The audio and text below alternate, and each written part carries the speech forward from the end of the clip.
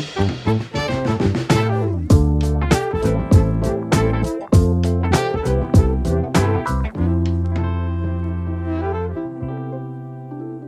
welcome to The Landscape, a Crane's Cleveland podcast. I'm Dan Paletta.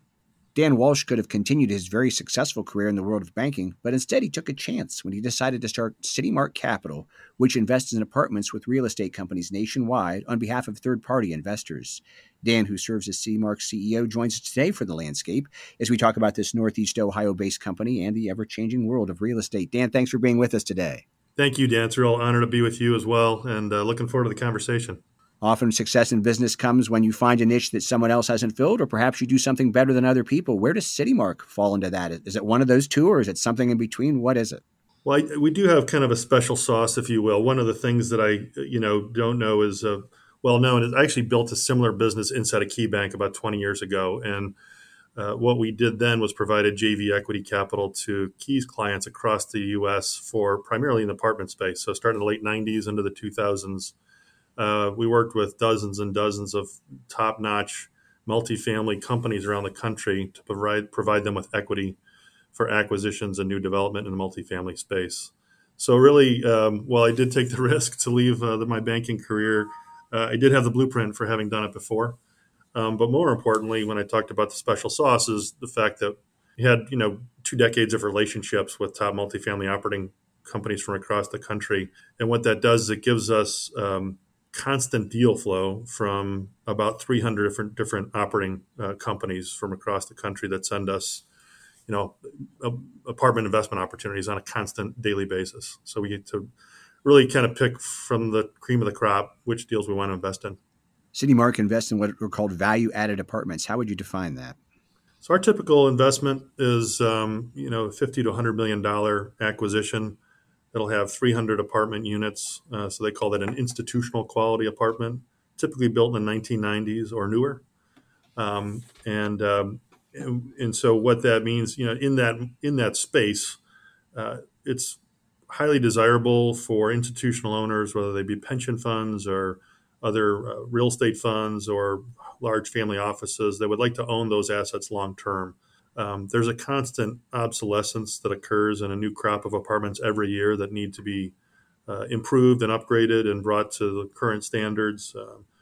You have more and more opportunities to provide upgrades in lighting and more environmentally efficient plumbing, et cetera, as well. And that will continue to be the case.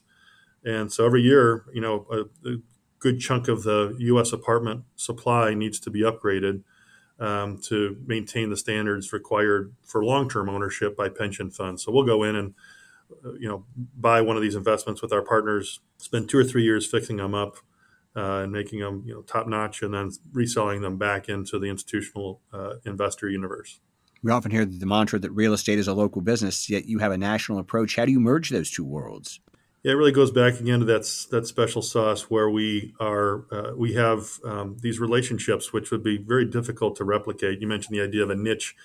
It would be hard for people to kind of snap their fingers and have 20-year relationships with, a couple hundred different multifamily operators from across the country. So you're right. Real estate is a local business, but we really piggyback on the local expertise of these partners from around the country that are best in class in LA or Dallas or Atlanta or DC. And really what happens is we end up becoming integrated in their pipeline process where they'll be looking at 20 or 30 deals at a given time. And we're in constant communication with them to help decide which ones we want to pursue together. So as a result, we get the best of both worlds where we get that local expertise, but we get the ability to kind of hover over that entire national network and find the investments that create diversified portfolios for our investors that invest in our funds. You mentioned that you were at Key and you were there during the time of the big financial crisis, 2007, 2008. Key had been working with Goldman Sachs to raise investment for real estate markets, and then everything goes south. What did you learn from that experience, and how do you apply it to what's going on today? Yeah, it's a great point. It's especially germane to what's going on with the market reset that's happening today, which is pretty unique for a couple of reasons, which we can talk about. But I was fortunate to have such a great time, a great career at Key, where actually in 2008 I was put in charge of real estate capital markets to help restructure those businesses and help make sure that we were efficiently managing the balance sheet to, in some cases, sell assets at levels that generate capital for KeyBank. And so I was honored to be put in that role in a very critical time for the company. And we were very successful in restructuring a lot of the capital markets businesses. I think I was given that opportunity largely because in the private equity space on the real estate side, we did well. And really, I think there's a perspective or perception that equity, is more risky than debt, and certainly it's higher on the risk spectrum, but it also requires incredible attention to detail. And I think that was the reason I was put in that role, overseeing the debt capital markets as well, because we were able to kind of get in front of a lot of the issues and position Key for future success. Which since I was then recruited away to Huntington in 2010. Those businesses have continued to thrive, and I'm really proud of that. I think that's a theme that is important for anybody's career, is to really create something that succeeds with or without you. So we wanted to put those businesses on the right footing, which we did. How it relates to today, what I learned from Key is usually your first bid is your best bid, as they say. When the markets are correcting, it only gets worse until at some point it stabilizes. And I think we are in a little bit of a time when the market, all asset values are resetting. We've seen the stock market, trade off 20+%. We've seen the bond market have a significant sell-off, and real estate too is all being repriced right now, largely because of the interest rate environment, as the Fed looks to fight inflation, which wasn't the issue in 2008 necessarily. That was more of a capital markets dislocation and an over leverage and poor structured, and people taking way too much risk and with weak balance sheets. We're in a different position now, where this is more kind of a technically driven issue, where rates have been increased significantly, and as a result, all asset values are recalibrating. So it's different, but I think that same mantra, if you will, or the same thing we learned, or I learned during that time at Key, was is if you are looking to sell an asset, move quickly, don't wait. I still think we're in for a bumpy road for a while here. And so I learned a lot of that from that time at Key. So it was a very formative time. I think most of us strive for stability in our lives, including in our financial lives, but does volatility create opportunity? I think it does. I think the volatility definitely creates opportunity. It's something that we've talked about a lot. I think that it gets back to that point where you have to have the stomach to say, to sell, and have the stomach to buy. I think that right now you've seen a certain washout of speculators. You look at the crypto space, you look at, what happened with GameStop, and, there was a certain amount of momentum where investors could, or did, I shouldn't say could, but they did invest in things that just weren't supported fundamentally. And that's now getting washed out, which is fine. That does create opportunities for disciplined investors to, find that opportunity. So I think that when I look at it from a real estate perspective, there probably are some groups that, if you look at overall the housing industry, the fundamentals are still incredibly strong.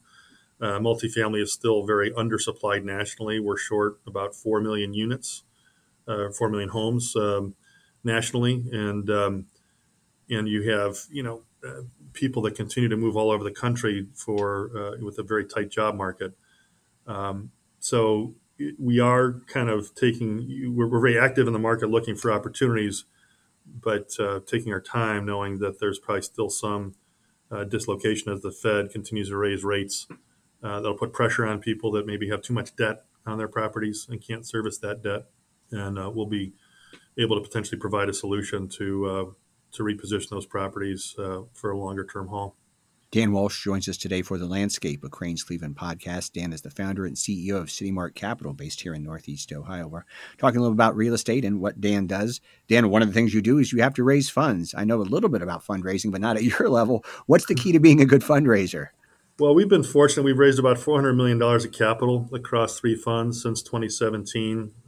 We bought 21 apartment communities across the country with over $1 billion in value in 12 different U.S. markets. I think the the key to being a successful fundraiser is to be incredibly focused on your strategy and to be very transparent with your investors. You know, to make it an understandable strategy. Again, you mentioned 2008. I think a lot of the issues that caused some of the problems then were just pretty esoteric, complicated investment structures that I think wise people say I only invest in things that I can understand. We try to keep our model very simple and and honest. We're not. We tell people this is not venture capital. We're investing in assets that are should be predictably have somewhat predictable performance. It's not going to be a 3 or 4 or 5 times your money. It's going to be a simple, well performing, generate cash flow, have some appreciation, and generate an acceptable return, and just keep that simplicity. We don't make that guarantee that happens, obviously, but we believe that approach is what is why we raise the capital and why investors like our investment approach. You were able to hit your second target for funding, some $150 million in 2020. That's a pretty big accomplishment in a pandemic. Were you surprised you were able to do it? Well, it definitely was a challenging time. I do think it underscores the strength of our team. It's a team effort. We've doubled our team during COVID as well. So while we were raising capital, we increased the size of our team to take advantage of the existing housing fundamentals nationally, the amount of opportunities we were seeing. So it wasn't easy. It's never easy raising money, whether or not there's a pandemic. It's one of the harder parts of the job. But we were pleased that, we were lucky that our team, continued to work hard through that and achieve the target. It's interesting. I obviously talked to a lot of CEOs and other people on the landscape. You might be the first one to say you doubled your team during the pandemic. How did you do that? Well, we were, admittedly starting from a small base of about 6 people. We're up to 12. Okay. And we're on that growth trajectory overall as we continue to grow the team. So, maybe easier to double than a Fortune 500 company, obviously. But it is kind of rewarding to look back and, again, know that we had a team that we built at Key that, was pretty sizable in the same space. What's different this time is that a lot of that we built the systems, inside a Key internally. But what has emerged since the first time I built, this same business is there are a lot of third-party providers that can, we can outsource a lot of different functions of what we do from a fund management perspective while we're growing. And that actually made it pretty feasible for us to build Citymark from scratch. And, as we start to build that stuff more and more internally and bring things in-house. I was going to say, you mentioned that people are interested in this multifamily housing. Investors are. Is it because, as you describe it, it's a safer investment? I mean, I know investment's completely safe, but yeah, I always want to be careful. There's always risk, obviously, when you're investing in real estate or equity, and we believe that it is on a relative basis. If you look back on, there's a lot of data out there that tracks, real estate sector investment performance. And if you look at all the different, apartments, industrial, retail, office, the different, major sectors of the real estate investment space, apartments, the data show that apartments historically have had a outperformance by about 200 basis points over those other sectors. It's around 9% over a very long period of time versus 6-7% for the other sectors. Again, not a eye-popping venture capital kind of return, but again, it's more about making sure it's a tangible, real asset, a hard asset that you have something of value that retains its value. And I'm a pretty conservative person, as you can imagine. Building an equity business inside of a Fortune 500 bank was you're expected to make sure that everything was done under intense regulatory scrutiny, and we've replicated that with Citymark with the idea of making sure that we're building this team. Not just when I look at it, we have 12 colleagues, but we're really supporting 12 families, and as we continue to grow our team, we want to make sure that we do make those investments in a prudent way to protect the company and our investors along the way. You mentioned that people are moving in this tight job market and they are then moving into apartments. Are there other factors that are driving this interest in apartment living? Is it because does a bad economy send people to move into apartments because they can't afford housing? Or what drives this? Yeah, it definitely is a hedge during a recessionary environment that, unfortunately, people are more likely to rent and not take the risk of buying a home. On top of that, you look at interest rates, which are still, it's historically low. It's in the 5 to 6% range to buy a home now, which is up significantly since January 1st. So I'd say that's the other thing right now that, before interest rates went up, the amount of student debt that people had was a pretty significant barrier for people to buy a home. Unfortunately, now that's exacerbated by rising interest rates. So as a result, they have to go somewhere, and renting is the option. Um, and so and as I mentioned, there's still a general lack of supply for new apartment housing. That's changing. There's a decent amount of new supply in the pipeline, which is a great thing for our society to have options to live in a nice home, whether it's a rental or owned. But yeah, I would say that those fundamentals of rising rates, existing student debt, lack of supply mean that we believe that the apartment space will continue to be attractive from an investment perspective. How about this, the issue of remote work? Is that playing are there any trends show that then relate back to multifamily housing, or people, since they're not going to the office, or does this hurt or help, or does it have any factor in the the apartment business? Yeah, I mean, during the pandemic, I would say that's a great question. During the pandemic, it was probably neutral because on the one hand, people's apartments became their homes and their offices, and we did see occupancy, stay very strong. It helped for our model because we were going in and upgrading units, and people wanted, you saw that people who own homes put a lot of money into their homes to renovate them, knowing that they're going to be spending more time, cooped up watching Netflix in their family room or whatever, or building out home offices. The same is true for a renter. They wanted to live in a nice place. We would fix them up, and that was a positive. I think too that what you saw though was a less movement overall during the pandemic, and which was fine. It generally gave us the opportunity to continue with our strategy. In terms of where it goes, as offices open up, presumably. I know that's a debate right now whether or not that happens. I think what it proved is remote work can work. What it also did is it caused people to move even more around the country nationally to markets they wanted to be in. Luckily, they were in markets we were located, like Dallas and Atlanta and Austin, and we'll continue to invest in those markets. We like them a lot. And from a quality of life standpoint, people move to those places. The pendulum we think will always move back. I don't know that it'll move all the way back to pre-pandemic from in terms of office people being in the office. I do think that's a big question mark right now with the recession. Some people are saying that to the extent that the recession causes layoffs and concern for people from a career standpoint, they may want to be in the office more, just from a career preservation standpoint and just being visible. So we'll see if that plays out. Neither really has a pretty material impact on our overall investment strategy, I would say.